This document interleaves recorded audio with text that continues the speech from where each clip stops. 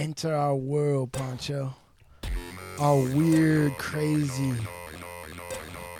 world of history and crime.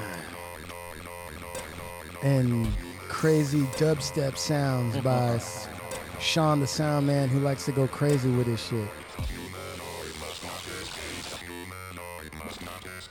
See what I mean, Steve? This is what Sean's all about. Yeah. Like, Sean likes that way out electronic shit. Yep. Poncho, do you get down with that way out electronic shit? Anything with rhythm, man. Yeah, I can find the frequency in that. Pull that right to your mouth. Pull that right to your mouth. And tell these knuckleheads to quit opening up the fucking door. They're gonna fucking lose something. Driving me crazy. Just pull it right up in there. Yeah, I got you. Yeah. Wait, so do you listen to any of it? Like, listen. Sean, play this. Poncho's a man of style. Look at this man. Are you gonna listen to this, Pancho? I might play it. Yeah. Yeah? I might play it. I might not stick with it, but I'll definitely give it a shot. You know what? Pancho's a diplomat. I know he's a diplomat. This man runs between lots of different groups. I could tell that. Yeah. And he basically, that was a no. He's like, I'll play it. I ain't gonna stick with it. All right, let's get back on our hard luck dinner. Yeah, what are you doing, dude? That's good enough with all that. That's a master class of crazy electronic sound. That was great. You know what? That sounds like Mozart to him. Dig it. I could tell. Yeah, you know what I mean? He's like, give it a shot. Don't turn it off yet. Yeah. Yeah, it's because Sean is part machine. He's part machine, man. He's got like electrodes under his nipples or something. I don't know what he's doing, dude. Right? Am I wrong? You're part You machine. ready, man? I'm ready. Let's go. Are you You got your mouth full or what? You want me to I'm wait ready. until you're done? Come eating? on, I'm ready. dude. I said I'm ready. Did I stutter? Yeah. Born ready. Yeah. Your product, faced with hard luck. Faced with hard luck. Card shots, thieves, murderers with hard luck. Pimps and card shots, thieves, murderers with hard luck. Your product, faced with hard luck. Faced with hard luck. Card shots, thieves, murderers with hard luck. Pimps and card shots, thieves, murderers with hard luck. Good afternoon and welcome to the Hard Luck Show. I'm your certified, qualified host, Steve Lucky Luciano. Want to welcome everybody, my listeners here. A beautiful afternoon, Saturday, Santa Monica, California. On my right, my co-host Is Chumahan Bowen, American Indian, elegant barbarian, Southern Californian, here to rip it up again. Look at that's my people. Yeah. Right there. Come on. Woo. Come on, we're gonna get tribal today. Yeah. Let's get tribal. Let's just like burn this shit down and get weird and tribal and savage up in Scalp here. some people. Hell yeah. Yeah. Let's take it apart. And on my left, my sound engineer. Sean Lewis, certified audio professional engineer for the Hard Luck Show.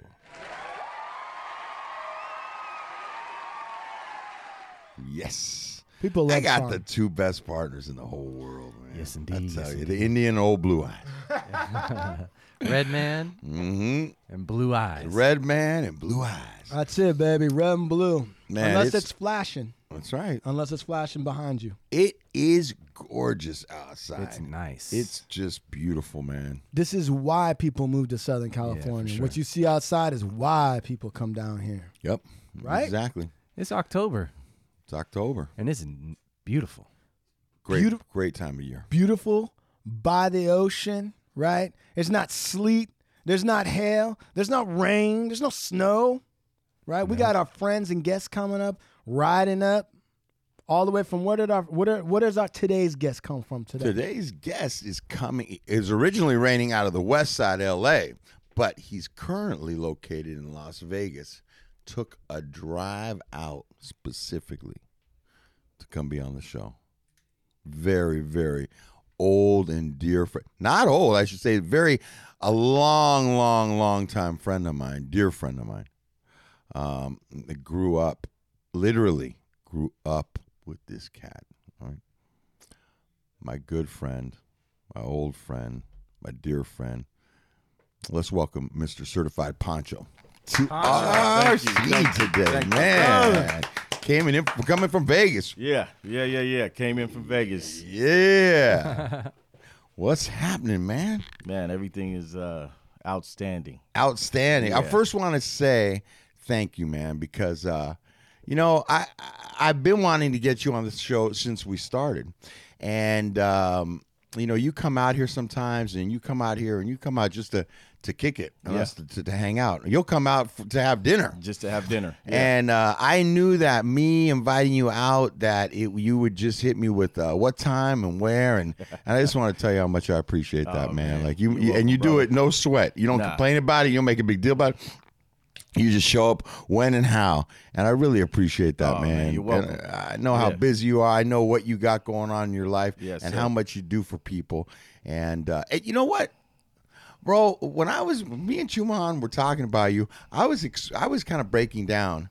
I had talked to Chumahan about you on a few things when we were talking about some other projects that me and you were talking about. But as we were getting closer to the show, I was explaining to Chumahan, and the word that came out, Chumahan, he goes, man, he sounds like a true Renaissance man. That's the term that you use. Because that is what I use, and it was in relation to the fact that it seemed like Pancho had his fingers in so many different pies and styles and arts or whatever that that's the term you could use for a guy like that. This gentleman's life journey, let me just tell you, he's going to tell you, but I don't have a lot of friends that live in lots of worlds, kind of like myself. I have a few friends that have really been able to, like you said, put their hands in different pies. Yeah. And really, like in this gentleman's journey, which began a long time ago, our journeys began at the same time, has taken him all over the world and into many different things, and he is truly a Renaissance man. He's first of all, let's just get real for a second. Let me describe kind of, because we don't do video here, Right. so let me just describe what's going on. So Pancho, his name is Pancho, right? But he's an African-American man. He's got a flip back cap on that says Black Flies. He's got like a strong, it looked like a Viking beard a little bit. It's got a little touch of silver, just a touch of silver.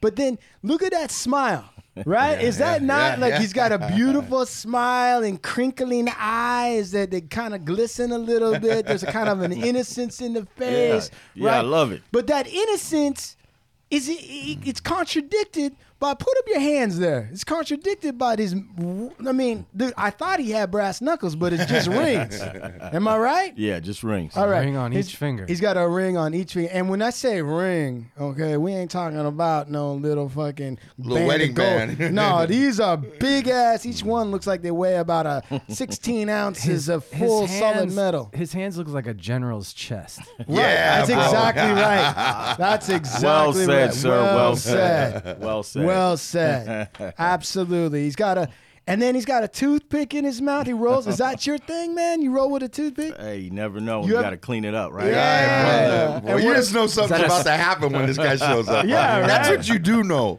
Right. You ever roll on them cinnamon toothpicks? Yeah, that's what I was about to ask. Oh, those are great. Yeah, I love love them. that. Yeah, exactly. Yeah. So that's so that's what. So when we say Pancho, right? How many different names you got? Because everybody Steve knows has about 12 different names.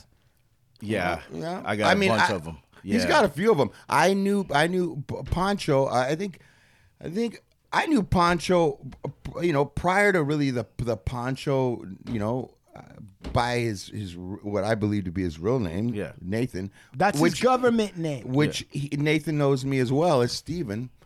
Because really, our monikers, we knew each other even pre-monikers. Yeah. As kids. Absolutely. Yeah. How So- old would that have been? In our teens. Yeah. Had to be Around. 15, Well, 16. okay, listen. Yeah, 15, Everybody 16. knows Steve right now as the glamorous, kind of Mr. Luciano who shows up with his tattoos and his Italian style, and then he's got a big tittied woman on each arm and all that kind of bullshit, right? Well, what was Steve like way back then? Take us back. What was he really like? For us, he was the same way. He was the guy that was going to come around making sure everybody was okay. He's taller than all of us. Most of us was shorter than him. We got a few homies his height, But he looked out for everybody. He was just a solid brother. Yeah? Yeah. It wasn't, and for all of us, we didn't change much. You know what I mean? The account goes up and down, the address changes, but you should be who you are and remain the same throughout whatever's going on in your life. For sure, that's the way Lux represented his stuff. Right. Was he called Lucky back then, or was he called Linguini? Nah, he was always lucky. Yeah? Trust me, he was always lucky. Yeah. Oh boy. Yeah. What was yeah. Pancho like? Pancho was, Because you showed me that photograph. right. Let me first off say that, and Pancho, we're gonna talk about this, because here's the thing, man. Real culture. And I'm not going to just limit it to only the West Side. A lot of things started out here, but the West Side and Hollywood and LA culture in the 80s, and when we were growing up, man, we were, I believe I met you, I think, really like at Moody's 321 time era, which was a club. It was a nightclub in Santa Monica. And this is like early 10th grade of high school. And, there was the Odyssey in Los Angeles, and they were letting people in underage. And there was 321 or Moody's in Santa Monica. And you had young kids getting into nightclubs that were either 18 or 21 and up, sneaking in. Hold on. So you were like in 10th grade or 11th grade sneaking into nightclubs? 9th and 10th grade. And you too, right, Pancho? All right. How does a guy? Because Sean, I mean, I've never been able to get into a nightclub underage. And somehow they know from like me just down the street. They're like, yeah, that guy's not getting in. How come you guys were able to get in? Because we both had mustaches at that age. And the places had been corrupted already. Yeah, they had been. No, yeah, that's what it was. They were just corrupt places. They wouldn't even check your ID? It was early 80s. Nah. Would you guys slip them a little weed or what? Whatever you had to do, or the back door, or $20 to get things would happen. Right. They didn't have like the ABC or these weren't coming down. They were letting kids in with straight adults, bro. Drink That and do just drugs. sounds wrong. But all right, that sounds like fun. Once you were in, were you able to just go up to the bar and order a drink? Yes. Yeah. That's crazy. Now, I heard. So wait a second. Let me ask you, Pancho. Can Steve dance? Yeah. Have you seen him dance? Yeah. No shit. Steve, you can dance? I dance a little bit. What's I am nowhere near at the level these guys are. But Poncho, I heard Poncho could dance like a motherfucker. dude. Yeah, you heard it better than that. I had rhythm. Oh, look at that. Dude. Yeah. Everybody would tell you. Everybody that I grew up with would tell you. If you said Poncho, you said Nathan. Yeah. And you asked him about dancing, there's probably 2 guys in Los Angeles that could dance. This gentleman is one of those guys. Were you I would be an break amazing dancer? Yeah, we did a little bit of everything back then.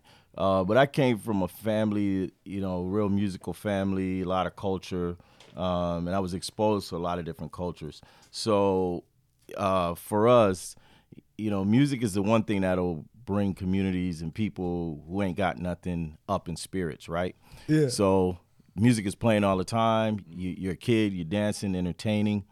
And the funny thing is, every phase of my life that has come up, someone's like, hey, you used to be a dancer. You're supposed to be you're supposed to be this hard guy. And I always say, I never said I was hard. I said I was tough. So we danced. We had a great time. And then we did whatever we had to do, other places. And, Right. Well, wait. What's the difference between tough and hard? You just made a distinction. A hard guy is hard through and through. What does that mean? His heart is hard, soul is hard, he's stone. It's like the difference between a killer and a murderer.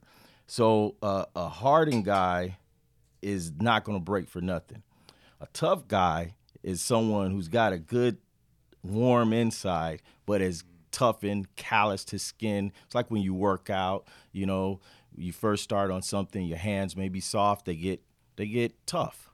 They're not hard. The knuckle is hard, it'll break. So I'm not gonna break, I'm gonna mold to my situation. Like Bruce Lee. But I'm strong, and hit the king of cha-cha, right? Exactly. That's right. The cha-cha king, yeah. In case you guys are wondering what that metallic sound was, as Pancho was telling us his explaining it, he was hitting his thermos, which is an old school thermos. Coleman. Right? Yeah. Coleman Green. that you screw on, and he was Yeah. hitting his rings against that. And for some of you guys that are like Gen Z that are listening right now, back in the day, dudes used to go around with a metal tube full of hot coffee or soup. That's called a thermos. Yep.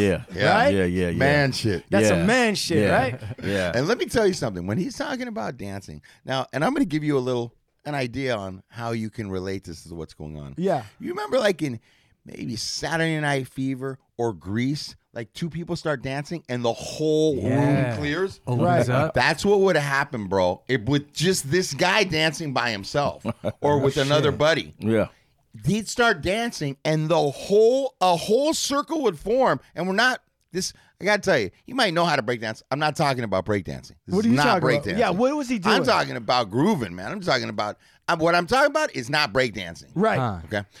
And everybody, people would be at the club waiting for these dudes, Yeah. for him and his buddy to kick off and dance. And as soon as they would, everybody would be like in amazement and get out of the way. That's amazing. These Hey. dudes are such good dancers. So bro. what- I tried to steal every move I could, bro. Because if you could do 10% of what they did in another area, everybody be blown away with you. You know what I'm saying? Right. They think you're great. And the chicks dug it. Oh, Did you yeah. have a dance crew? Like, Yeah. We had dance crews. You know, I moved from the East Coast to the West, and so the East had one style of dancing. Which West- is what? What's the difference between East and West dancing? It just different rhythms, different. In some areas, it's a tighter routines. In other areas, it was a lot more fluid. So depending on your neighborhoods and where you grew up and who you grew up around. So for me, when I came out, I just linked up with guys in my school, and we would, do the school dance thing. And then when it came to going out to clubs, I didn't drink or do drugs or anything back then. So even though everyone else was drinking, I went straight to hanging out and then eventually dancing and then stop. And then, whoever I was with, I would, pull up on a girl or whatever. We'll get to the girls in a second, because Yeah. a man that can dance like what Luck said, Yeah. like if you're clearing out rooms Yeah. and people are watching a man move his hips, Yep. Yeah. It's Girls a are wrap. It's lining a wrap, bro. It's a wrap with the girl. girls are punching each Right, other. right. to get the formula line. Am I That's wrong? the truth, bro. Right? It's Yeah, the yeah. truth. Right? It is. Yeah. If Every you can sing girl- or dance, every- it's a wrap. Right. Every girl, every woman, right now, Mrs. Earbuds, you're listening to this, and you got your man next to you, and he's looking kind of lumpy and frumpy, and you're reassuring him right now. You're like, nah, babe, I love you. But every woman knows they want a man that when the music comes on and she looks at him, he doesn't go, oh, I don't dance. Yeah, I don't. yeah. Everyone wants a guy that jumps up first and grabs her and drags her outside there. Yeah. So what was your style when you were coming to club? You're you knew- exposing a lot of game right now, bro. Yeah. You're really giving up a lot of game right now. You know that, right? Yeah. Okay. All right. So when you walk into like when you walk into Moody's, Wow. okay? When you walk up into one of these things, now you know you're about to drop the atom bomb. Right. Yeah, he did. Didn't he? Yeah, he did. Right? Yeah. He got it in his So- back pocket. Tell me what your strategy what did you do? Would you play it humble and then slowly move like one leg? What was your thing, man? What did you do?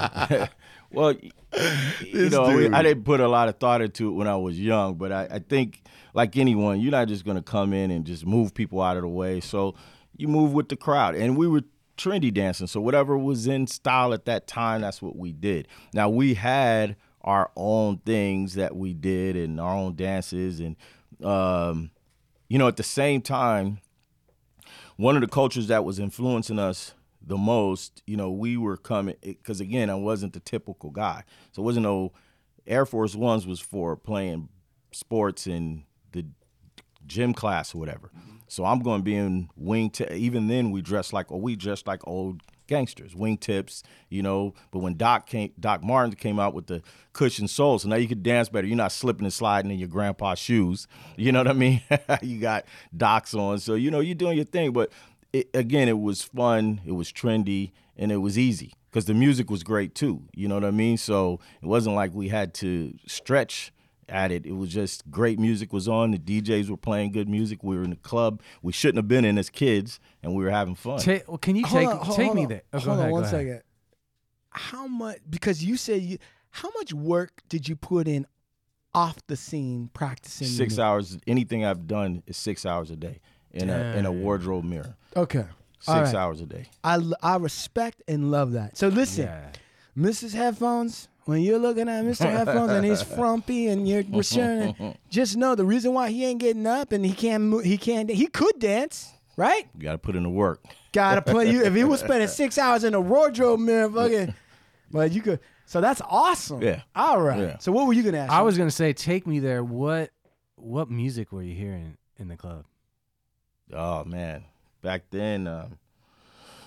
But like I said, '80s was everything. So you'd have. Was it like new wave? Yeah, you'd have new wave. You'd have that. Funk. You'd have. Yep. You know, it was really the label of hip hop, but you had hip hop, funk, Madonna old school. shit. Now we were coming off of being mods, so soul was big for us. Soul music, and I grew. I'm a kid of the '60s. Parents were musicians, so soul music was really huge for us. And then I had a huge Latin influence in culture and family. Where did that come from? Puerto Rico and Cuba, Puerto Rican and Cuban music, but at the same time with my neighbors, I could be listening to merengue, anything. Do you have any relatives that are Latin? Yeah. Okay, so you got some Latin influence from some relatives. Yeah. I mean, my name is my father's name. My father's Nathan Pancho Scott. So this isn't just like I was Little Ponch, but eventually I wasn't so little, so I just took on the full moniker of Pancho. But as a kid, we had family members, people married into our family. So I have a diverse, multicultural family. Right. And what happened was at the same time that I was a knucklehead, like Luck said, I could dance. So I used it to get me out of situations, living in the United States, but traveling 7 to 8 months out of the year on the road. How so? Dancing. For who? All kinds of people, man. Who did you dance for? A lot of different Don't artists. Don't be humble. This ain't the place to be humble. Come on. Who did you dance for? No, it's not so much humble as like what I tell people when they ask me about my past is like, for me that's like elementary school. And I'm a professor now. You know what I mean? So I'm in my 50s. So, but I did a lot of videos. I did a lot of moving around and. But understand. Yeah. You understand. Yeah. You might be the professor. Yeah. But we're still in elementary with you. So we're trying to get out of elementary. So we got. I got it. Hey, so wait. Does this ring a bell? No, that's you. But it does ring a bell. What about this? Yeah, Young MC, yeah. What? My man Marvin, yeah. Did you go on tour with Young MC? Yeah, absolutely. Did you dance on stage with Young MC? Yeah. Were you? Yeah. So what's that like? That's a good song, right? Am I wrong? It was a good song. No, it was a great song. Marvin was a good cat. I knew him before.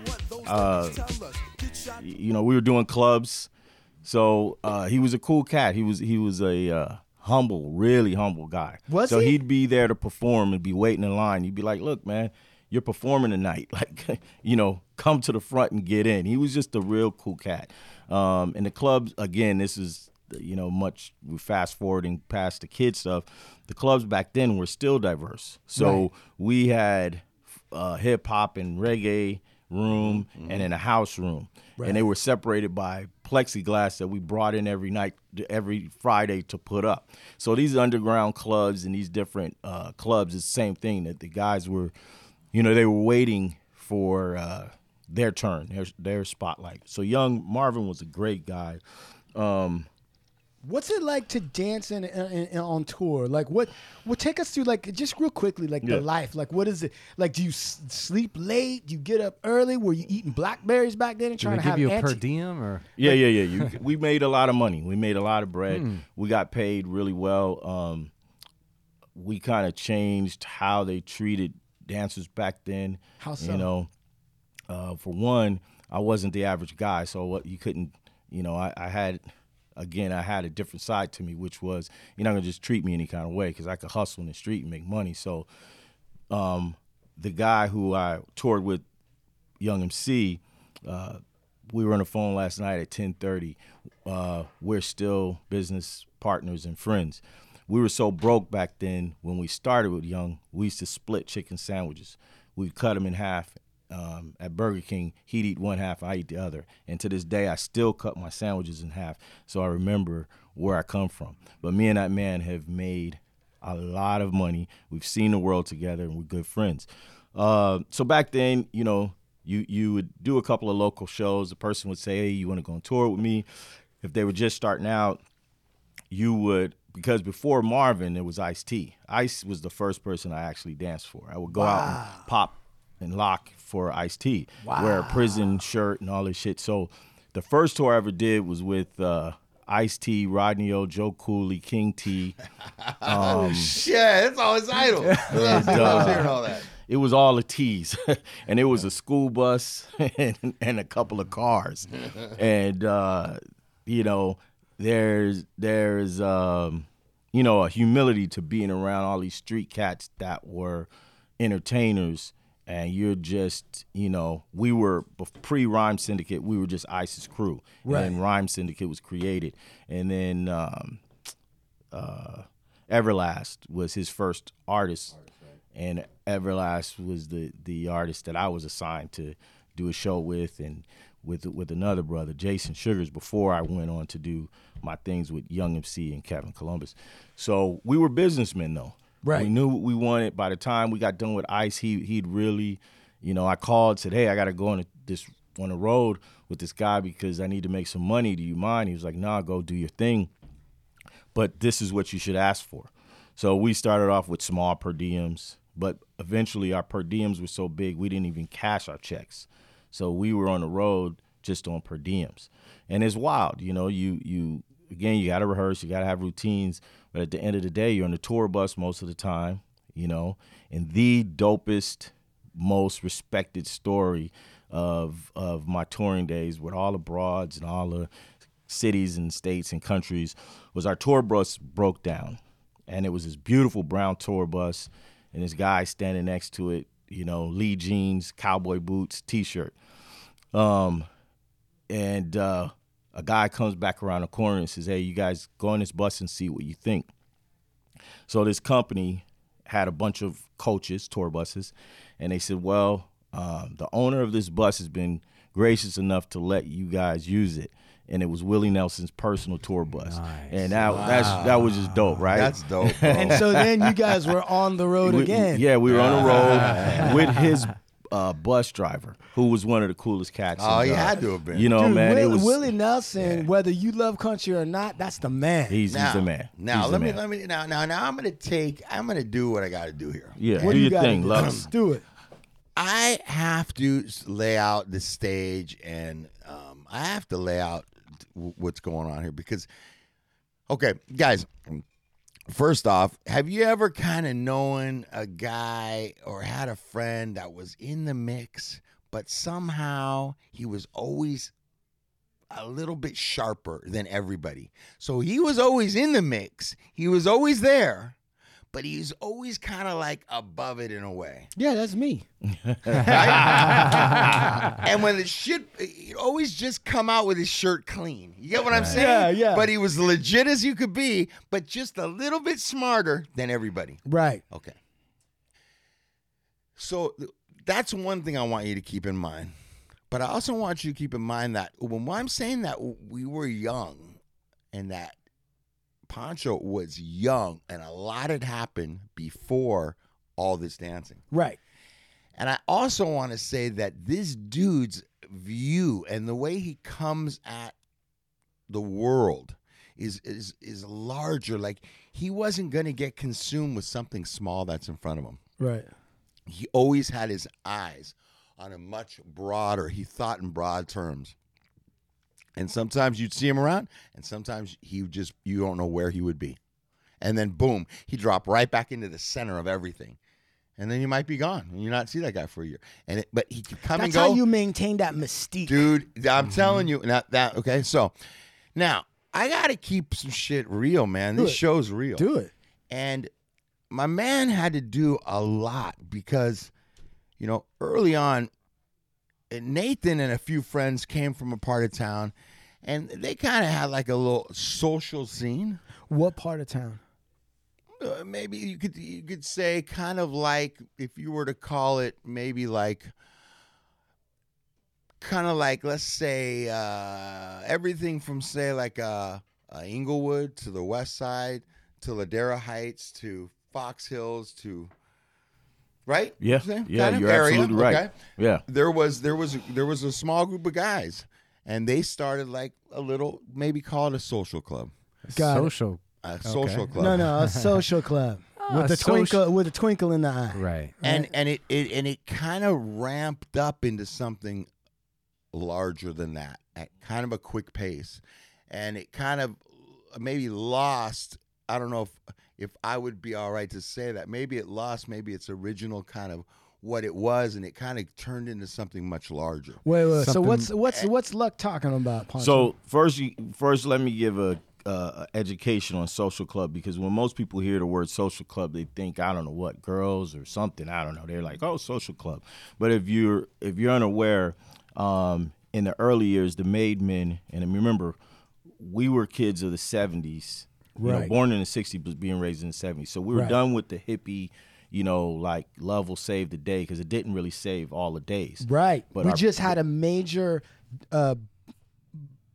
author / Buddhist monk, Noah Levine. He wrote Dharma Punks. Really big guy out here with Buddhism, say the exact same thing. Yeah. He was like, the hippie thing kind of ended because they said love will save the day, and it didn't. It didn't. Right? It didn't. And so for me, I'm a son of a Vietnam vet, talked to Pops the other day, his 70th birthday. So for me, I had a few things on my tempo. I have a diverse, diverse family, but the old rules played out. And in the old days, whether it was Clarence 13X who created the Gods and Earths, the 5% Nation, or the Mafia, the city left them alone because they created social clubs. Right. Their storefronts were social clubs. Right. So now it's looked at as less than, but back then those were the guys. And since that was our That's like Bronx Tale, right? Like in Yeah, the yeah, Bronx kinda Tale, like Bronx Tale, they yeah. had social clubs Yeah. that they had kind of set up in the Yeah. storefront. It's kind of an East Coast thing. Yeah, it is. Right? Which is where I come from, Right. Philly and New York. So you brought that out here. Well, no, I just had the concept that I always believed in round tables. You know what I mean? We're all soldiers. We're all generals. We can all learn from each other. So there will be no one person. Now, the guy who actually wanted to start this social club was a good friend of mine. Had a 3-story house, but used to stay at my house in Inglewood, and we were on a couch in a 1-bedroom, apartment. My mom had the bedroom. I was in the living room. So he wants to start this clique, and he mentions this guy that now we're Listen up, guys. now we're talking about like, well, since these people won't accept me and they'll accept you, you should come over here and do this with me. And it's going to be this other guy. And when he said the guy's name, I'm like, that weird guy from 9th and 10th grade, or 9th grade. He's like, yeah. We called him Dreamer. So I said, okay. So it's the 3 of us. Now he's in off of Stocker and Crenshaw. That was, what was that? Like the top of Baldwin Hills. Baldwin Hills, in a huge house. His family owned, Right. wealthy family. Me and the other guy lived in Inglewood. Right. So that was its own dichotomy. And then what's Right. our persona? Our persona is going to be this, again, we're crossing mod with Italian, Mafia, and Chicano style, because that was me and the guy who lived in Inglewood. That was our influence. Right. You know what I mean? And heavy for me, really heavy. That was Right. lowriders, Rivieras, 64s. I mean, not every day I was around that. Right. For a guy, right? Let's just be real. For a guy that appearance wise anyway, right, looks African American. Yeah. But you're heavily influenced by the Chicano. Yeah. And believe you me, I grew up on an Indian reservation. Yeah. Right. So I know that sometimes your quote unquote own people can sometimes have some assumptions about you too, just Yeah. about how you look. Yeah, Right? absolutely. But how you carry yourself was very important back then. So that's why Luck says, well, it started off one way. And the way was we were going to take these things that we admired and we were going to represent. But my aspect of it was character. I loved the slow rolling, watch everything kind of man in our neighborhood. I love those types of men. My great grandfather was that kind of guy. My pops, to a degree, was that kind of guy. So each of us had different personalities. The other guy was very outgoing, Mr. Personality. I may dance, but my dancing still didn't compare. If he came in here right now, back then he was just the life. So for me, I had rules, standards, structure. The other guy was well known and liked, and he was out there. And it grew. We attracted more guys and more guys and more guys. And today it went from a social club to a clique to organization, let's just say. Yeah, so when we say all this stuff, it's Yeah. kind of interesting to lay out because Steve has told Sean and I. By the way, Sean is the Mr. Personality in our group, but it just kind of fizzles. He's not doing a good. But a lot of times people that don't know refer to everything as gang, Yeah. right? They're like, hey, that's a gang, this, get in there. But then we've learned, like, okay, no, there's like a neighborhood, then there might be an organization, and like in the neighborhood, there might be cliques underneath the neighborhood and all this other kind of stuff. So you're saying this thing went from kind of like a social club to a clique to a neighborhood. It's a neighborhood. In any how can I say this? Any hesitation is, and I'll be straight up because of the show. I don't drive the car. I'm an architect, so I help design the car. Right. And I help design cars. Right. And I'm good at it. Right. But I've moved on. And so technically, out of respect for whoever's driving that car, Right. because I know I still hold my moniker, the first one ever given, but and I was one of the founders. But I'm in a nation now. Right. And I'm in a nation. So I'm gonna say that any man knows when you're not in a car, even if you designed it or anything else, you're going to speak lightly about it. Exactly. You know what I mean? Because the youth is the youth, and they're the ones, and rightfully so. And I ain't challenging nobody. Because they're the one that are putting the gas in the car, and they're the one that's got the hand on the wheel. Yeah, so they've earned the right. They've chopped it, remodeled it. Yep. So it grew from a little thing to it is a neighborhood. Yeah, it is. It's a legitimate neighborhood. And if you need to know any more about that neighborhood, you can email me. Yeah. And ask me. But with all due respect, the way you said it is exactly right. You know, and listen, the reason we're talking about is not necessarily just because he was a founder of something that turned into a neighborhood. What I'm trying to get at is the whole story in general. What this guy had to navigate through in order to continue pursuing his dreams and his life, because shit got real. Got real. It got real, man. Yeah. And a lot of shit has happened. And it isn't always, you're not always able to walk away from this or find your way out. He didn't even walk away. He got pulled onto some adventures. But a lot of people get wrapped up in that and they never make it out, man. Yeah. Or they make it out in a box. This kind of goes to something that Steve says probably about like once every 2 hours on the show, which is like, look, everything that we've just said, if you can't read between the lines, I don't know what to tell you. Right? Yeah. Yep. Yeah, Right, that's a Mr. Luciano line, right? Can I rewind a little bit? Because Yeah. what you were saying about the original idea and the characters involved really sort of encompasses everything that Lucky's been saying on a lot of these shows about the diversity of the West Side and like how it combined all these different cultures. Yes. Which makes it different than maybe what you might see. Still respect to them, but like on the east, more east you go, it's not as diverse. Right. Yeah, absolutely. I think and this isn't a tennis match to go back and forth, but the reality is Lucky played a huge role in authenticating our existence because of who he was and our relationships and him being like, these guys are all right. Now, we did what we had to do. We put in the work.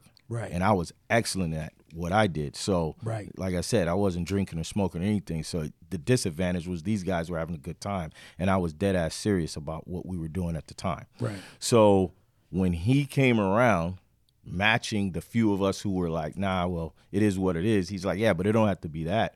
Let me just make the introduction. So the diversity of the West Side, because at the time, you know, we were, there was like four, and suicidal was a whole nother thing, but there was like four major cornerstones on the West Side that controlled, you know, Santa Monica obviously being one, right. Venice being another, right. West Sotel. LA, Sotel. Yeah. And Culver City. And Culver City. And then you had Showline, who wanted to know why was this mixed, diverse group coming out and not being, you know, us dissipating. So if I look black, I should be in that car. If you look Mexican, you should be in this car. If you look white, you should be in this car. Like what they do in prison. Right. And the first time I went to county, that's when the shit really hit the fan. You know, it was just straight up like, well, what the fuck are you guys doing? Who you think you are? Right. And this is in '86. Breaking the rules. Yeah, breaking the rules. So again, if you can't say a name of hey, this is my homie, check him, he'll give you my report card, you were definitely gonna have some problems. So West Side became a haven because you could go in, come out, and come here, and you had people validating that you were solid. You know what I mean? Just to exist and hang out and party. I don't know if what you're saying is true. Now, here's the part that I trip on is you got to remember, man, like where they were birthed out of was like this little area was like, it was like this little zone that was in between a lot of things, and they just scooped the whole thing up. This era came right from them, from this era we're talking about. But there was a history in Santa Monica because of like Moody's and 321 and different relationships that his group of dudes knew dudes from Santa Monica. So there was like this relationship somehow built in, right? I knew a couple guys knew a couple guys. It wasn't just out of the blue. It wasn't just out of the blue. So as they started becoming more of something, they had a legitimate relationship with a neighborhood that was already like a founded neighborhood from the 50s. Right. Saying that these dudes are really these dudes. And quickly through the West Side, now it's like, okay, somebody from Culver City knows somebody this way. And so what he's talking about is just like, it did, man. And it was just crazy like that because I had different homeboys. Like I had different homeboys of mine that I fucked with that fucked with them. Yeah. And then I had a couple of his homeboys that rolled with me with my neighborhood. Like they were from my neighborhood. Yeah. Yeah. And I'm talking about good guys, man. Yeah, dudes that I would go to bat for. Yeah. And we weren't looking at whether the color of their skin. I'm going to tell you how it really started. Yeah. Believe it or not, simple, not deep. Busing. They started busing us we started using addresses to go to better schools. So busing is how I should have been in Inglewood, but I was at Westchester. But I got the junior high school I got kicked out of. So the first year of high school, I stayed, which would have been Inglewood High. I went to a West Side junior high, which went 8th, 9th, 10th, which is how I met the guy who lived on the big house. It was graduation. I was a serious motherfucker. Somebody shot me with silly string, and I started choking him. And he's like, what the fuck is wrong with you, man? He's playing. No kid should be this serious. And I let him go, and he introduced himself, well-dressed, cool kid. But we should have never met because, again, I was getting dropped off in 6'4s and shit. You know what I mean? And he was getting dropped off in BMWs if I missed a bus or LTDs. You know, I'm getting dropped off in a big-ass LTD. Now, the other guy we chose would skateboard from fucking Inglewood to the West Side, and that's why I said that weird guy, because he would be on a skateboard and I'd pass him in a car like, this dude's crazy. He's skateboarding all the way, but you know that wasn't my thing. So I think one of the ways is we were being bussed, So we went to school with the dog time. Aaron Murray and I were in woodshop together. You know what I mean? A lot of these guys, Scott Oster, a lot of these people we met in school. And because they were just cool motherfuckers back then, dap you up in the hallway, what's up, man, whatever. And then you wind up hanging out with them. And really, the promenade, Santa Monica Promenade is where we hung during the day. You know what I mean? So we got out of school, and instead of going back to Inglewood or wherever the fuck we were from, we would go hang out. It's free. People, or Westwood Village. Or too. Westwood Village, right? Yeah. You know what? Something you said, like, just struck a chord with me, and that was, you were so serious as a kid that someone shot you. Why were you so serious? Again, the way I grew, my grandmother raised me, primarily, and I was just around older people I don't know, I was born that way. They said I didn't even play in sandboxes. I wasn't, like, you sat me in a sandbox, I was like, what the fuck am I supposed to do with this? Like, really, legitimately. And I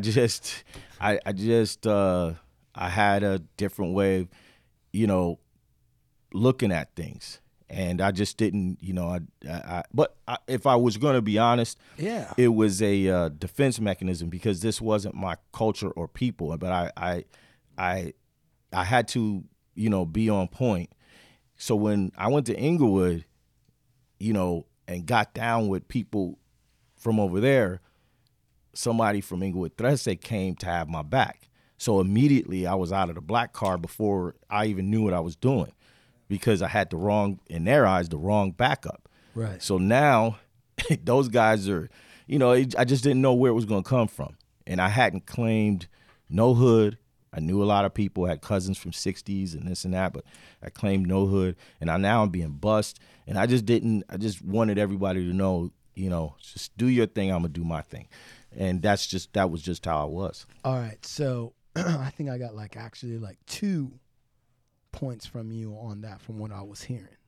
Number one is you're saying there is something about your character from the gate that wasn't going to play. No, yeah, absolutely. And the second part was in the order that had been established by society, you were already outside of it. Yeah, no doubt. So you had to make, as everybody does in any new situation, they think it's only prison, but it's actually anywhere you go where they don't know you. Yeah. You got to make a quick show of what could happen to somebody that fucks with you. Yeah. So that you can make sure nobody fucks with you. Yeah. Right? Yeah. And I highly detest bullies. I don't like people I always wanted to take care of people who weren't, because I wasn't that, Early on, my father taught me how to get down so I could fight, do barbed wire fences, electric fence. I could do shit that most people couldn't do at 9 and 10. So I'm like, you got the wrong, I know you think I'm going to be a victim, but you just fucked up. So even that guy wasn't aware of why I was acting the way I was acting. Of course. And he was right, but then I became his, if you fuck with him, you had to deal with me. Right. I had nothing to say to nobody. I was always like that. I'd rather be... This is the most I've said about anything in my life. I don't talk, even now. I don't do interviews. I was a mime. Dancers don't talk. You know what I mean? And then I was taught by a very powerful, successful man, which would you rather be, Michael Jordan or manage 5 Michael Jordans? So my point of view is, as long as my guys are good and they're out there, I'll be all right. I know how to get it. So I think, again, it was, this is what I have to do to protect myself and set a line. And if you guys are too young or too dumb or you don't understand that you should start setting lines now, I'll set one for you. And when he approached me, I backed up off the guy, of course, and I listened to him. And I listened to him because no one had told me that I was being too serious. You know what I mean? Yeah. So I had to listen and learn. Then I had to learn how to get a sense of humor and be a kid. And you know what I mean? It was crazy, man, but it was good. So at the same time that we was doing street shit, we were a family. Yeah. We believed in some of the same things. And that's why the West Side was so dope, is because so many, whether you're wealthy, you're poor, or whatever, so many people became family. You know what I mean? Big brothers, little sisters, little brothers. That's how it really was. So when you're a kid, I'm kind of curious about this. I just had a baby. Yeah. I didn't have it. My wife did. But I was there. Yeah. Are your headphones all right, man? Yeah. Can you hear? Yeah, one side of you. But I'm good. Go ahead. One side, Soundman Sean, he's saying one side's it's not coming through. Now it is. Now it is. Okay, good. Yeah. My man on that. Because my baby's like 2 months old, and she's a little bit serious. I'm not kidding. I should show you some of the pictures. Like her face, it's like she looks at you like, I thought I told you not to fucking show your face around here. So when did you did you as a kid become aware like, I'm not really, I'm not trying to play Sesame Street imagination shit. I'm kind of serious. When did you as a child start to come to awareness of that? My great-grandmother, both my great-grandmothers were alive, my great-grandfather. So when older folks have something to say, usually kids pout, get mad, upset, and I just tried to process it. And I knew that, being exposed to all of that, I had to conduct myself a certain kind of way, to stay in the house with them, to be around.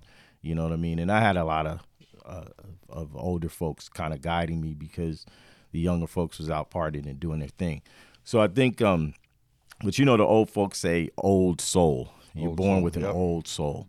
Yeah. So, but early on, martial arts, all kinds of styles of fighting, like I said, survival tactics, the things that I did get exposed to made me think, well, you obviously got to take life serious if I'm being taught how to do all of this shit, So it was just my natural and then the added things that I was taught and exposed. And I started working at like 12, you know what I mean? So. Because you got a lot of people, especially on the West Side, all right, that they got all the advantages in the world and they can't get out of bed. Yeah. You know what I mean? Yeah, crippled, yeah. Crippled by... I don't know enablement. Yes. Yeah. Right? Absolutely. I see that everywhere I look. And a lot of people think, because like parenting's on my mind now. Right.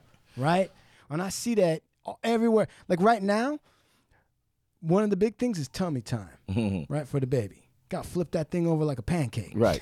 So she could like do some push-ups. Yeah, right? yeah. And I know she's a girl, but I ain't raising no weak girl. Right. I am not raising no weak girl that's going to wind up at Jeffrey Epstein's house. Yeah. Ain't happening. Yeah. Ain't the fuck. I like that, bro. No way, man. Yeah. So, but my wife was like, yeah, but when I turn her over, she cries. Right. I'm like, she's supposed to. What's the matter with some crying? Yeah, I'm like, dude, you got to turn her over. She got to start now. Right. Life is not a crystal stair. It ain't easy. Right? Not at all. The sooner you make friends with pain, right? Yeah. The better your chances are for success. Yeah. Bam. Because you'll figure out how to get, which is what it's about. I think, the blame game is part of the reason why the West Side, I think, everybody got to blame their parents that had double parents in their homes and all this stuff, and blame drugs if they hadn't got introduced. Which at the end of the day, you have to find the resolve to work your way out of whatever situation you're placed in. So as a baby, if I'm flipped over one way, I don't like it, I'll figure out how to flip over another way. Right. You know what I mean? And if they catch me, at least I'll have a few minutes of doing. So, and I don't know that it's that simple, but that's how I process it. If I'm in a situation, even today, I can empty my glass and start over again. Now, let me ask you this. A thing I think about a lot, and since you have a lot of wisdom experience, right, and a different perspective, and so World War II generation is what's referred to as the greatest generation. Right. Okay. And they have some great things. Yeah. And they have some other things, whatever. Yeah. They're a generation like any other generation. Right, right. Let me ask you this. And I think about this all the time, and I don't really have an answer, and I'm curious what you think about it. Why does the greatest generation seem to have a huge chunk of kids, right, that wind up not being very good parents? Oh, well, the knee-jerk reaction is adults always screw up kids. Okay, but that particular generation was battling, you look at the cars, the vehicles they designed. Yeah. Okay, so you have some really bold. You take the Mercury. The Merc is a bold, lined out, amazing looking vehicle. You know, they cut windows and chopped before it was. But at the same time, the functionality of the inside is kind of like just there. No, it's dope because it's not a lot of frills and no hard hold bars, and because Ford really controlled. So you got the Ford, you have Mercury, a division. So I just think that they were experimenting with thinking outside of the box, and then they shut back down. And when you do that with kids, it's like, well, you should be able to be free to think outside the box and do what you want to do, but not too much. Calm that shit down. You know what I mean? And you know, because my parents were now my grandmother on my mom's side was different. She let my mom figure it out. My pops is the youngest of 15. You know, again, his dad was very structured, serious kind of guy, but let some creativity happen, but with his fist on top of it. Right. You dig? So I think that back and forth with that generation. Send a mixed message? Yeah, it sent a mixed message. And it's kind of like I said with the 60s parents, some of them being like, oh, it'll just all be okay, and it really won't. Yeah. You know what I mean? Right. So we knew friends, and like we had vegan and vegetarian friends back then. Right. Like you go to your friend's house and you're like, oh, hell no. People living on communes. Yeah, it was crazy, man. That shit, you know. So different styles of parenting based on going, and I'm a huge believer of polarity. You know, the pendulum swings extreme both ways. So we had those hard, rigid parents, those post-war parents that tried to a little bit, but nah, I got to get back to, because we're worried about society. Right. Mm-hmm. Okay, huge thing. But at the same time, we were all fucked up because you could marry a 15-year-old kid back then. A man, you know what I mean? Not only that, you could hit your wife, not get in trouble. Yeah, she couldn't A couple go years to work. before that, American Indians kicked off their land, slavery. I mean, the whole thing's the whole fucked shit up. was fucked up. Yeah. So they were coming out of that. Right. We're getting better, but we really don't know what the pendulum, how far we should go. You know what? You make such a great point, because I bring that up to a lot of people too, because I'm like, there's a pendulum, just like you said, swings. But the thing, the fulcrum that it's holding on to is moving also. Yes. Right? So it's swinging back and forth, and the fulcrum's going up, and we are actually a little better than we were. Yeah. As fucked up as people are like, hey, Trump this, and it is fucked up. I'm not saying it's right, but it's still a little better than, because if you were to really go back in time long enough, nobody would like what was going on. No. It wouldn't be selective. It would just be. Exactly. So, like, and you bring up a good point, because I was thinking about our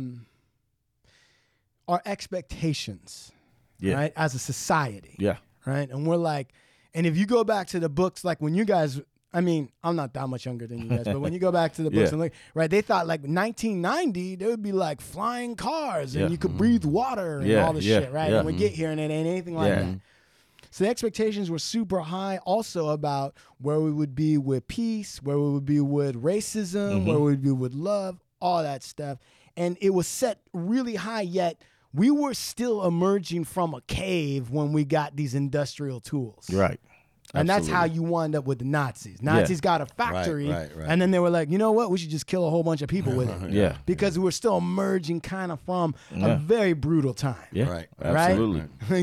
It was like giving a caveman like a machine gun. Yeah, exactly. That's exactly what it was. That's interesting. Yeah, you know what? It's you just bring up, you're eloquently, you bring up a lot of different things, man. I want to know. So, you know, you're taking us through this. You took us through dancing, and you know that as you started exploring a lot of different business stuff. Yeah.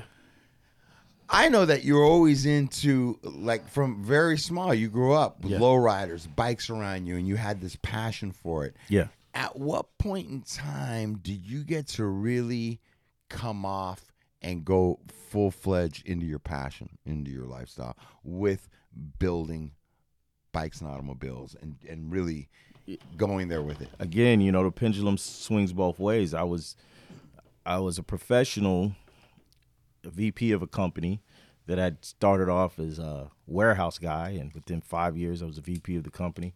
Because in Vegas, it was really weird for me to transfer what I had done here in Cali out there. Again, it's a little bit behind.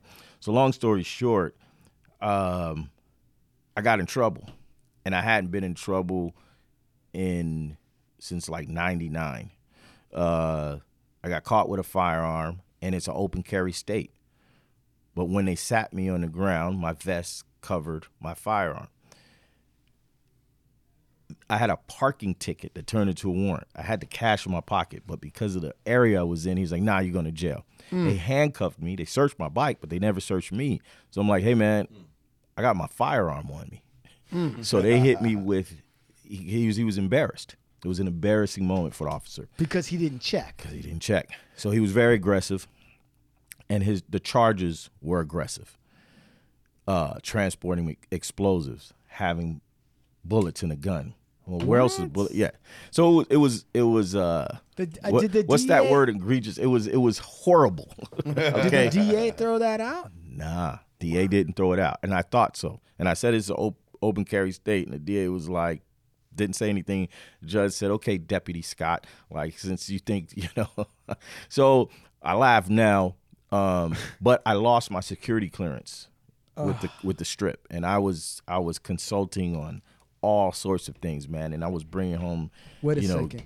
Yeah. Was this before or after the shooting in Las Vegas? Oh, before. Way before. See what happens? Way before. You take Pancho's security clearance and nobody's safe. Yeah, exactly. So from that, it became, well, damn, man, what am I going to do? And I had done one deal with a bike, and I had a guy who's now my current business partner. He knew that I was interested, and he says, why don't you do a small gallery style spot? Just sell 2 bikes or something and build 2 bikes a month. So I said, okay, but you got to teach me the business. I didn't understand finance and lending and compounded interest, and I was a little bit out of my element. So I went, which is how I've done everything. I said, will you teach me? He said, yes. I would go meet with him, sit down, and he said, I think you do very, really well here. Why don't you stay? And that's, how we built the certified brand together. He had already had certified, but we didn't have certified motorcycles. And it afforded me the opportunity to really bring out what I knew from L.A. because Vegas didn't really have Chicano-style bikes.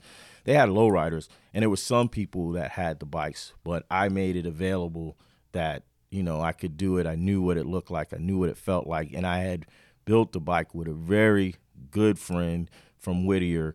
My first bike I built in his garage, Roland Tagle Jr. Tagle Sr. had a badass bike, and some of it was modeled after Roland's bike, my cousin Lamont's, and Senior's. And, we would always say not too bad for 2 brothers from the hood. So Bella, which is the first bike I built, drew a lot of attention, and that was the start. But it was and I was blessed. The case wound up being dismissed later. It was dismissed. Yeah, I paid a fine and it was dismissed, but I had to be humbled. You did. And here, not to make a long story longer, but the judge had just got back from the Pentagon on something really serious, and he was happy that he was back, and he looked at my case. And when you go for public defender, you have to put down, your last what you made.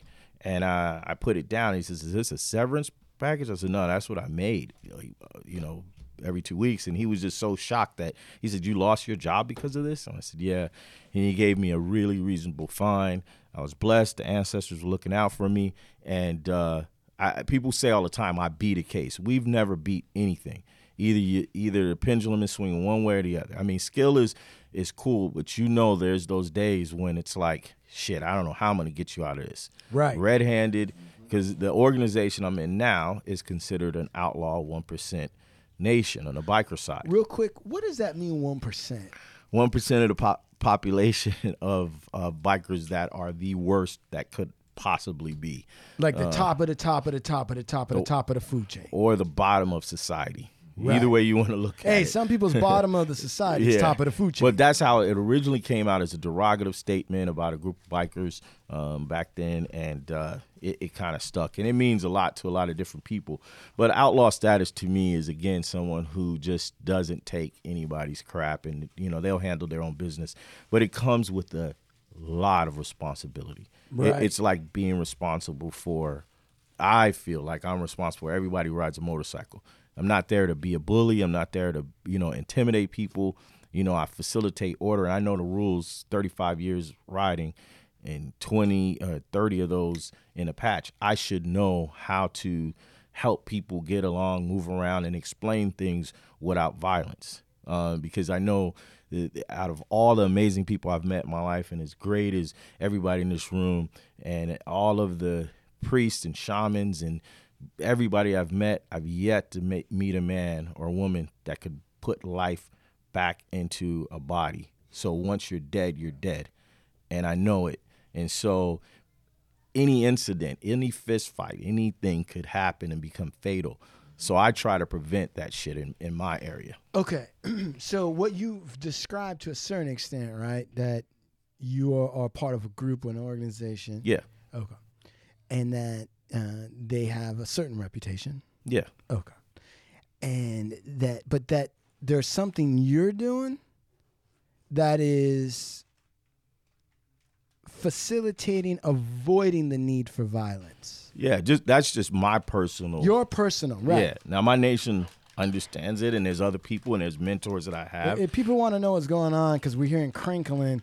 Steve's over here. I'm rolling up a cigarette. I smoke a cigarette every now and then. And once in a while. A bugler, and he's got a banana peel, and all the whole thing is a fucking picnic. This guy's got me. It's like I'm in a movie theater. I mean, I'm listening to every word he's saying. I'm excited. Look at watching ants carrying away a watermelon thing. It's the whole crazy. So, okay, so. Right, and you're saying, like, look, it's not a sanctioned thing that I do. Yeah. Right? It's just my personal thing. Yeah. Because I understand dead is dead. Yeah. You don't come back. You don't come back. So Now, but what I want to know is, take us through them, because I got to believe, if I understand what you're saying correctly, you've had to navigate some tricky situations between certain personalities. Absolutely. All the time. What's the secret? Because there's a lot. I know I'm an attorney. Yeah. And every shithead attorney I know that hates grinding paperwork always thinks they're going to be a mediator. Right. They think it's easy money. I Right. just sit down and shuttle back and forth, and I'll Right. tell them it'll be 10, and it'll be like negotiating a blanket Yeah. for sale in Mexico. Right? Yeah. Half of whatever you said, half of. Right. What's the real trick to negotiating real peace between people who don't feel it? The first technique, because there are no tricks. You gotta pray that you facilitate, and in all reality and defense and transparency, I was a mediator for between L.A. County all the way up to San Bernardino. So I dealt with the community and law enforcement for a long time here in L.A. And so, meaning you go to the hood, you fuck somebody up, and they want to sue, and we can't afford a suit, but also the community person is wrong as well. So we have to come dispute resolution, mediation. Right. So I did that shit. So But- you were trained professionally, Yeah. and you have experience professionally. Yeah, but the first experience came from being in diverse neighborhoods and being a kid. And like when Luck said, well, how did you get to own a shop? It was because I didn't think I fucked up, but I had fucked up. I had to lose, and then I negotiated with someone to teach me, and then that person afforded me, because of me getting up, showing up before him, working, just coming every day. Commitment. He said, well, what else can we do? So a lot of times in mediation, or a lot of times when I'm in a situation and I get calls and people say, hey man, this person just fucked up, and it's from another club or my club or my organization, the first thing I got to figure out is, okay, man, we understand there was a problem. But let me listen to it fully. By the time that person tells the full situation, and I ask, so what do you want? Yeah. they got to think. Right. So I say, okay, while you thinking, let me talk to the person, get their side. And I let them do the same. I mean, exhaust them, man. Tell me, I ask them questions. Tell me everything that happened. And then, so what do you think should be done? You know you fucked up, right? Well, yeah, man, I can sees it that way, but this ain't how it was. But okay. What do you think we should do with this? Well, I don't know. Well, you get back to me. Now, if I have a suggestion, you have to strategically say, is this an option? Don't be telling people what to do. So again, like I said, it's step by step. The first step, you have to listen, man. You got to let people talk. You got to let them vent, even if they're saying some crazy out of, and you have to have your own discipline with words. No, there's no words you could say to make me move out of my seat. You could say fire and I'll sit in this motherfucker. Yeah. I don't feel the heat. Well, that heat's not that bad. Well, I mean, shit, what's a little burn? Man, you sound like my wife. So, but at the end of the day, it's so that I can listen to everything you say. Because if I get offended by your words or his or anyone else's, I can't hear the whole story, man. Right. Now I've shown you that I got an opinion, and you shut down on it. Right. Yeah, but you know what? What you're saying is true, but that's like Jedi level. There's not a lot of people that can achieve that level of restraint. And that's why there's not a lot of these guys. There's not a lot of Panchos. But until you take your ass to the military, prison, doctor's office, you got some fatal, crazy, disgusting shit. I bet you start listening good then. You will then. Yeah, you will. Because you got to do what? You have to program. Right. And when you're negotiating peace or trying to get people to understand each other, it's programming. It's listening and programming. Right. When I'm saying that, like, everyone has a capacity to listen. I get what you're saying. But what I'm saying is you're stepping between two. And let's take it out of your realm so no one gets offended. But like a guy who's going to mediate or who's going to broker the peace, oftentimes is stepping between two people with a lot of ego. Yes. A lot of pride. Yeah. Right? A lot. The whole definition of who they are is tied up in how this thing's going to get resolved. Yes. Right? So I love this. So let me, and yes, so you come in. Yeah. All right, so this is like the dance floor, man. It's just a different dance. Am I crazy? It's all the same shit. Right? You know what? Jumahan said, you know what's funny? Before you go further, it's interesting because him being a trained attorney, he says some things that you're saying right now, and I've watched him in practice. And one of the things he says to me is he goes, because I've been with Jumahan when we're negotiating, and Jumahan will hear it out, talk about it. So what do you want? So what do you want? And most people cannot answer that question, bro. Right. Like you said, they need time to answer it. Or they cannot This person answer. will remain nameless. But do you remember when we had that meeting at that coffee shop, whoever that was, and they went through this long thing? Right. And we sat there, and I go, okay, what do you want? And it was like, he was like not sure what to say to that. Yeah. He was stuttering over that. Do you remember that? Yes. But you also remember that he was stuttering because the other dude hadn't told us what he already agreed upon. Right, and I'm not trying to cast aspersions, but it happens all the time. No, but it does happen. It happened more than just that time. Yeah. It happened more than just that time. It happened with the other guy with the book. Right. What do you want? What do you want? It happened with a friend of ours and us. What do you want? Oh, yeah. You know, so what do you want? But it's interesting, bro, because there's a lot to asking somebody what they want from something, you know? And if you give it room to breathe, a lot of different things can happen. Or it's just interesting. Hey, man. let me put myself in the spot of the guy that gets asked that. So I just had a court case. I was representing clients, okay? And the court case went in such a way that the other side wasn't even allowed to put on evidence. I set it all up because they didn't follow certain deadlines. They couldn't even put it. So I put on our side, that was the entire universe of evidence. At the very end, right? Closing arguments and all this other stuff. The judge turns to me and says, okay, so what do you want? And I'll be honest with you, I didn't just spit it out.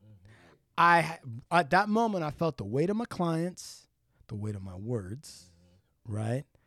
And the weight of the entire last 15 months on top of what I was about to say. So part of it, too, is I don't want to shout something out yet because I don't know what I can get. Did I think through everything that I can get from this situation? Or am I going to lose something because I said the wrong thing? Right? Right? Do you feel like that's what some of these people are feeling when you're asking them what you want? 100%. And if they're not, that's what I want them to do. Because again, a lot of times it's not my situation. Sometimes it is, meaning it's going to directly affect me or the people that I represent or the person who asked me to look into it. But in life, especially, and it all goes down again to neighborhoods, territories, dancing, performing, traveling in life. You got to help people think about it before they turn around and blame you for the outcome. And then you've taken all that on. I gave a disclaimer. I don't run this car. I can speak on how we started and my perspective of what we wanted. So that is going to get anybody thinking about how they approach me. Okay, what is there left to say if I gave that disclaimer? So I know how to do it for me. And if I feel like people are not ready, or I'll ask that question, hoping that they'll think and feel the same way that you feel for yourself, your words, your client. So before they just tell me what they want, and I'll even say, take a minute if you need it, or let's talk an hour or so. Let me go do this other thing. So you engage people so that they come up with the solution or what they want, and they got a minute to think about it, man. Because it's at the end of the day, even though it's just ego, it's just pride, it's just whatever, at the same time, it's usually rooted to how they see themselves. So when it's dispute resolution or breaking some shit up or something's going to go real funky, you have to let them be a part. I could tell them all the stories in the world, how it could go wrong, what you really don't want, law enforcement part of it. But right. Unless they've come up with it, they're going to think that, and they'll half-ass respect me for it, but they'll resent me later if I told them what to do. Right. Now, if they say, I don't know, Pancho, what would you do in a situation? Then they've asked you for your advice. Yeah. And even so, I'm going to do a little bit more investigating. I'm going to ask them some more questions so it's not one-sided. And this is why I'm saying it's taking the time like this to think about what the fuck's coming out of his mouth. Yeah. That he sits here right now clean. And I'm going to tell you, the reason I know it is because where I've been, and my reputation is clean. Right. And I've been I've had some things handed to me that I really didn't want to take, man, because I seen how those ended up. And I thank God. And it just takes stopping and thinking, and it takes putting yourself in other people's shoes and really being able to think that far down the line. If I even lean that way, am I going to catch the wind of that later? Am I going to be held accountable? Like, I want to be very clear with my disclaimers. I want to be real clear that that's your idea. I'll help you facilitate, but this is your idea, correct? Right. Okay. Like, all this shit is, especially when you're playing, set all the regular shit aside. You're talking about life and death. You're taking that shit seriously. Because if it doesn't catch up with you there, in the world that I live in, it's going to catch up with you later. But it's going to follow you. It doesn't leave you. And right, like a scandal out of Ukraine with Giuliani running around, and somehow one out of blow a million up in your face. And there's 1 out of 1,000,000 people. Yeah, every 1,000,000 people, there's one person that can navigate maybe. And if you take the brands you've worked with, it's the same thing. People are entrusting you with their image, whether it's a violent image or positive image, or I've revamped and created, something, or I have a brand new baby, man. Help me make this great. So I think, again, the rhythm of it is you got to take a beat. You know what I mean? Literally, you got to have rhythm, man. You got to know to two-step your ass out of the way. I appreciate the faith you have in me. However, you know what I mean? You take a minute. Even in our professional, when we take the street culture and make it a business, we're selling them a piece of. And so you got homies, you got people who are broke. It's like, man, that motherfucker. Yeah. How come you didn't? But that's how I talk. That's how I get down. But I think, well, this is something that they won't miss or get offended by that we delivered to the culture. You know what I mean? And we've been a part of street culture as our life. So it has not been just, you know what I mean, like someone lived in the hood and not from a hood. We've really been in that culture. So you have to be, you got to be careful even in moving in that direction, trying to make a living. You know what I mean? I mean, that's true I feel like that's true up to a point. It's not an exact comparison, but I'll tell you, having American Indian heritage, right, to a certain extent, I'm already surrounded by a ton of motherfuckers who ain't Indian who claim to be Indian. Right. Okay? Yeah. And the story's already been told falsely about a bunch of Indian shit that ain't even real. Right. Right? Iron Eyes Cody, right? That dude, that Indian that was in the canoe. Yeah. And crying over the trash, that dude was Italian. Right. Wasn't even Indian. Right. And, part of me is almost past the point of tripping on that. Right. Which sets me apart from some of my That other... guy wasn't Indian? No. Wasn't I it? used to watch that as a little kid on TV. I'd even catch a little. I felt like, what are they doing to the Indians, man? He was, hey, you know what? I was catching that because he was a Goomba. Yeah, He was you're one of my an people. Italian tier. Okay. So, and See how we always got to step in and do shit for everybody to make that shit right. And then I got past that because I'm like, you know what's most American? There probably ain't anything more. Maybe there's a couple things that are really American, right? If you really want to break it down. Right. One is pretending to be something you ain't. Right. That's American. Right. Right. That goes, I don't care. That goes all the way back to Benjamin Franklin, who would wear a Davy Crockett, pioneer cap in France. Right. Right. Benjamin Franklin ain't never been anywhere near any pioneer, nothing, right? Right. But he was in France getting treated like a rough, savage pioneer because the French didn't know jack shit about what was going on in America. He had his thing on, and he was selling. Selling. Yeah. Right? So that's American. Mm-hmm. So, and there probably ain't anything more American than having a divorce under your belt. Right. Right? That's about as American as you get. There probably ain't anything more American than pretending to be Indian. Right. Right? I mean, all due respect to everybody, but I almost don't run into a white person, a black person. Every single one of them's got a little bit of Indian blood when I meet them. They're always like, hey, my Seminole. Yeah. I'm going to tell you, but they're back on and they all are serious about it. And I don't even challenge anybody. And they believe it. And it might be true. But here's the thing. And it might be true. Here's the thing, though. Go ahead. The reason why I don't really touch on the whole my culture heritage is, like you said, when I go in a joint, I have to make a severe. There was a guy named Blackbird back in the 80s that was black Chicano. Yeah. And he told me, this will be the worst decision you make of your life if you get in this car with us. This in 86. I'm telling you, this is the real shit. So he says, I know what you like. You playing this out there. And I'm like, nah, man, all the shit. And he's like, fuck out of here. I mean, big motherfucker, too. Serious with it. But the thing about it is, there's all kinds, Taino is a word that you hear Puerto Ricans use a lot. But there's Tainos were in Dominican and Haiti. It's a description of a type of people. So a lot of times people grab onto wanting to assimilate. Hip hop is not a black thing. It's just a thing. You know what I mean? Now, a lot of brothers were pioneers, but it's a culture, right? Yeah. So Chicano lifestyle, you'll see gringos, you see Blaxicans, you see blackbirds, because then the title Blackbird was a bird who didn't fly with his birds. So they named that a black Mexican is a blackbird. You know what I mean? Or whatever. Because he wasn't flying with his birds. He wasn't flying with his birds, bro. These small little descriptions. And those are pockets of people in a certain area. But people assimilate and they try to catch on and they say there's something they're not. But when I say selling culture, I'm talking a multi-billion-dollar company trust you with $800 million budget, and that's to identify with the group of people that will buy their product. Mm-hmm. And then our people was like, you getting a check for that?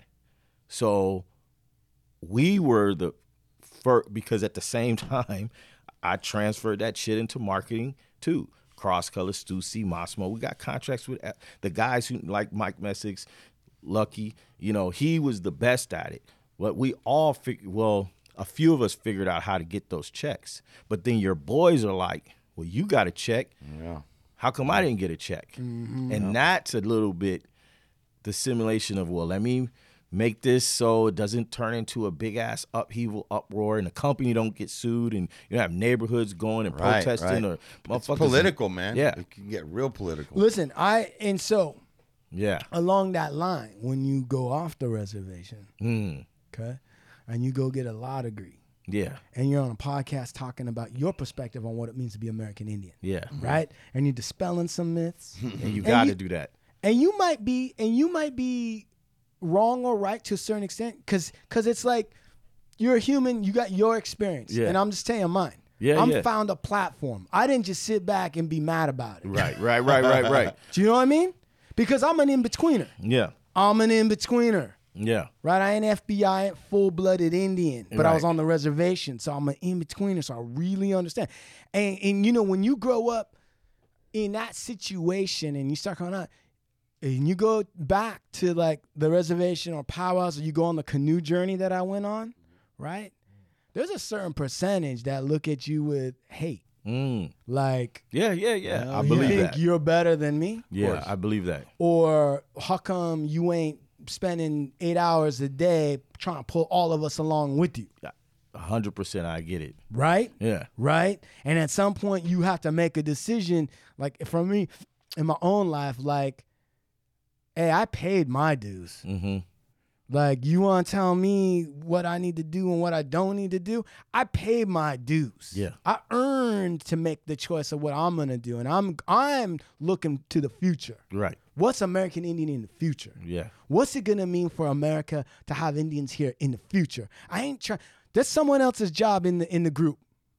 Right? Somebody wants to be an archaeologist and they want to go back and they want to try to figure out how to make a fucking arrowhead.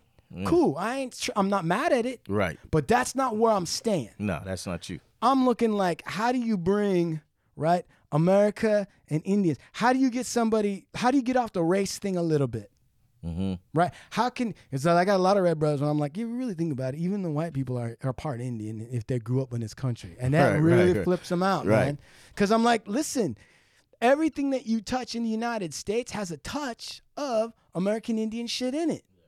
Even the concept of like, I ain't paying taxes. I'm leaving. Yeah. I'm going to live off the grid. Yeah. Right? I want to be one with nature. Yeah. Like that level of whatever is American Indian tribalism. That's like, fuck you, I'm out. Right. And I'll live on the grass. I don't give a shit. Right. I'll just do that because I can, and humans have been doing that. Yeah. So there's a million things like that I see. So for you, I guess what I really want to know when I take all of that, my feelings, for whatever reason, I feel kind of a little bit of a recognition of in-betweenness. Yeah. Of like in the middle grounds. Right? Absolutely. Right? With you a little bit. So for you, what do you see are the major in-between aspects of your life where you're like, I was both. It always comes down to the households, man. You know, the other part of the West Side is you got some good food and you got some bad food. I talked about it. You know, you got your friends, family who's vegan, this and that. But what you got is you got welcome in their home to eat. So, you know, if I wanted to be on the black nationalist side in the black car, you know what I mean? And I've had sit downs when I say, this is the car I ride in. I don't siphon gas. I mean, I don't suck dick. I don't kiss nobody's ass to fucking get a pass. I've decided what I'm gonna do. However, I'll be respectful in your home. This is your house, so I'm gonna be respectful in your house right now. You know what I mean? And my feet ain't up. I'm not doing. You say move closer to the mic. I'm moving. Oh no, man. I've been doing. I'm gonna tilt the shit up. No. So I think the in between is that even though you are who you say you are and you've decided to take a side, people will say if you're not pushing, if you're not always 100% on some, do you know who you're talking to? But they don't understand the difference between leadership roles and bosses. And so you have to be in between on, hey man, this is a tradition in this man's home, or this is a tradition in this neighborhood, or we have to keep one person in our enemy's camp that when it comes to negotiate how we're going to stop this shit. Because the only reason why we fight and go to war, which anybody who's read any books knows, is to get what we want. What do you want? So I'm going to be the in-between guy that, now I'll tell somebody, hey man, guys saw me 2 days ago. What's up? You know, I ain't heard from you. I said, man, you know what it is with us. I ain't with them no more. Oh, okay, what's happening? You know, but I still have to be the guy that can talk, or there has to be guys. And that's the in-between that some people in your camp and car will be like, well, why are you still having any kind of interaction with these people? Or why did you go in their house and eat? If you were black nationalist, then what are you doing over there with the Italians or the Jewish guys or this and that? But when you travel, when you need food, when you're a kid and somebody's mom is like, your friend looks skinny as shit, come over here and eat this. That's where it really starts, man. It starts with being welcome into people's home, and then you learn that lesson on how to get through that meal without offending. Mm-hmm. And this is some real shit. Mm-hmm. You're not looking at your homeboy's sister. Mm-hmm. You ain't stole. This is how we who cross in different camps always get kicked out of those camps. Yep. Somebody stole drugs or somebody. They didn't know how to act. They didn't know how to act. Right. Okay. And if you maintain, and I've been blessed to try to keep a good conduct. I may be shit elsewhere, but people's homes I maintain. Then I take that with me in, well, there's one guy I know we could pick up the phone and call. But your brothers or your friends or your crew may be like, that motherfucker's just riding the fence. He's just playing along. Mm-hmm. Nah, man, I'm sincere. But if we can't never negotiate no goddamn peace, we're going to be at war forever. Yeah, you might be the only one welcome back there. Yeah. Right. Yeah. But if I could save the whole town from getting burnt up, then I'm with it. You know what I mean? Right. Yeah. Yeah, man. I gotta say this. Now that we're here and I heard everything that you said, and we think about how in this country, let's say, right,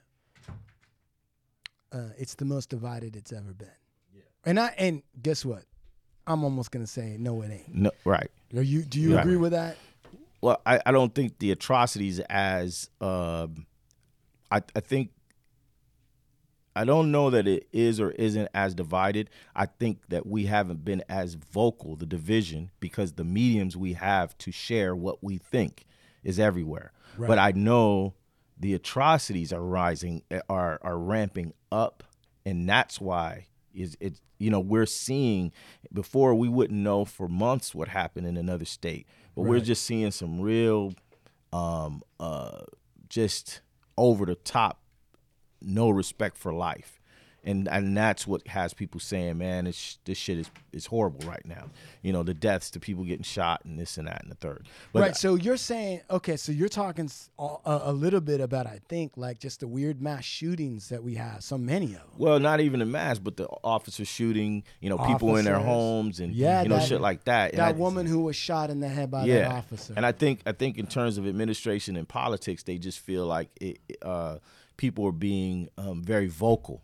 But the atrocities that were happening, and it was legal, I think we're definitely, there's a separation. But let me tell you, the weakest person, that's that difference between a killer and a murderer. The weakest person is the people doing the mass shootings. The guy doing the mass shooting is not anybody for me to fear. Why? Because, first of all, it's easy to be the loudest guy in the library. It's easy to shoot up people in churches, schools, and movie theaters. Right. You come try to do that shit in some of the hoods that I'm from, you won't even fuck. We're taking your guns, ammunition, and everything else. Isn't that what happened to the Night Stalker?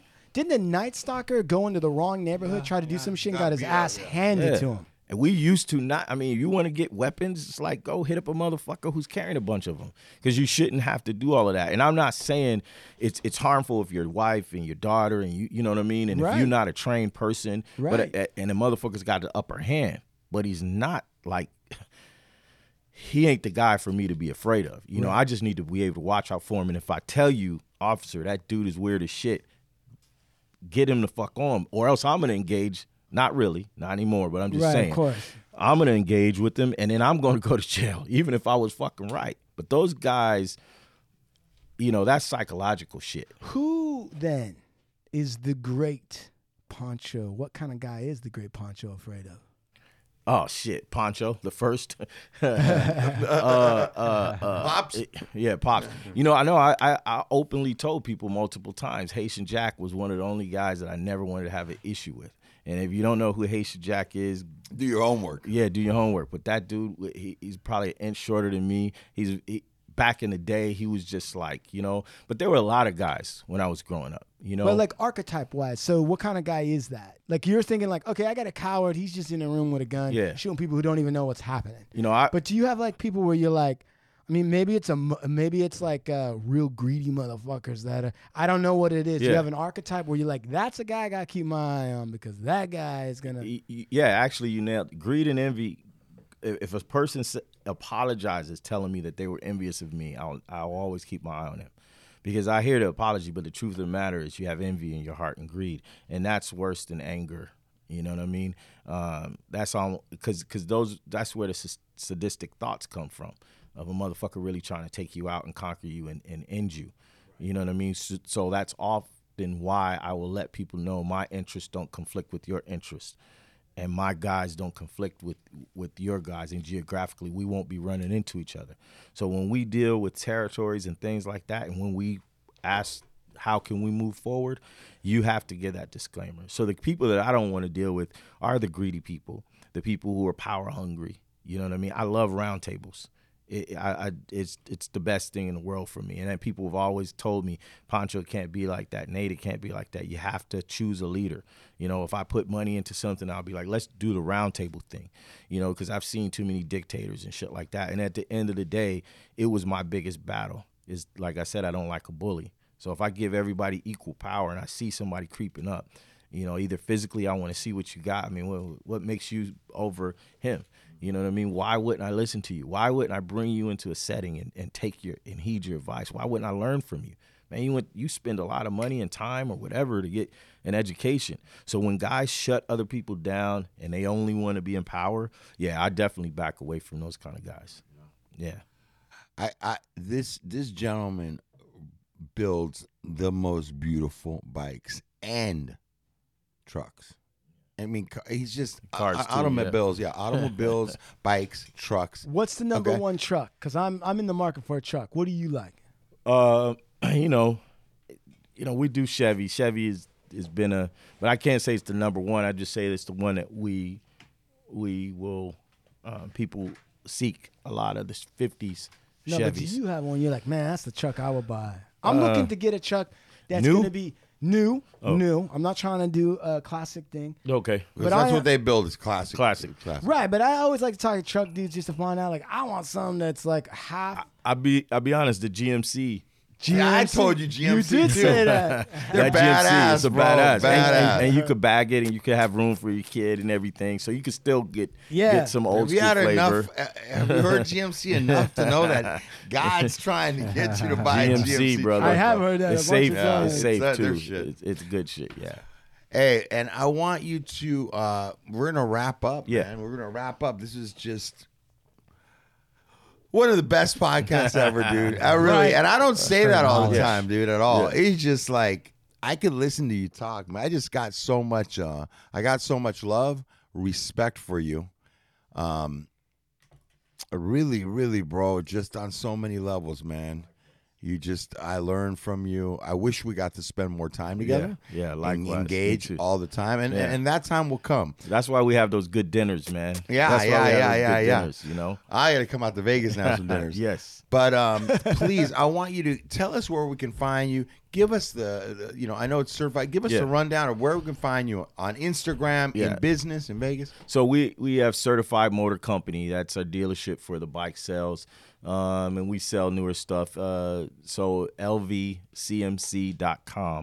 Las Vegas certified motorcycles. lvcmc.com is our dealership. The Panchos, Ronflas, and Viklas are coming, which is my version of the Chicano style and Chuco style. I won't leave out Texas and those brothers over there. They do some really nice stuff. You got Gringo over there, man, doing some badass stuff. But there's a lot of brothers that are doing Chicano style bikes and Chuco style bikes, and I'm just paying homage to the guys who I grew up watching, the Hernandez family, who kind of showed me the way.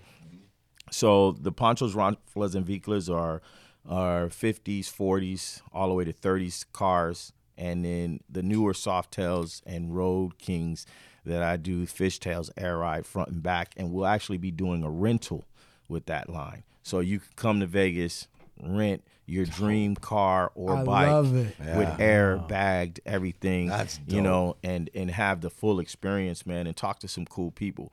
But I don't think anything is done in a bubble. I got Bradshaw Custom Choppers who does all our maintenance and builds bikes. We shared the booth at Bike Fest for 2 years. We were neighbors at Bike Fest, and then we just came together. He's doing all of our service. So we got a really good camp out there. We got great people. And if you want to see some ladies and get some coffee, we got our bikini or our lingerie coffee, which is now Cowgirl Espresso, but it's going to be boobs and beans. Boobs and beans. Yeah, now it's Cowgirl like- Espresso. But I like that. The ladies are in lingerie. We have You just combine two things that Sean loves.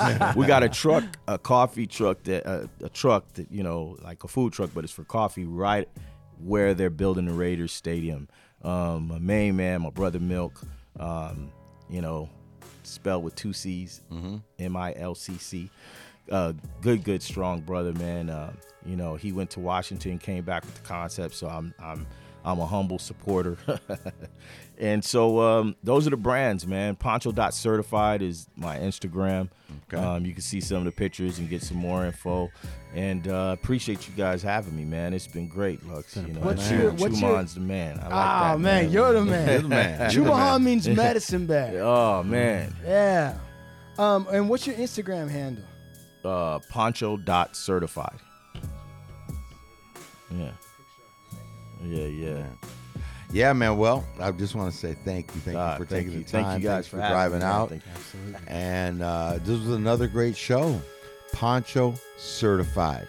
All right, you guys? Let's give him a hand. And, man, another great show in the book. Brilliant, man. Outstanding.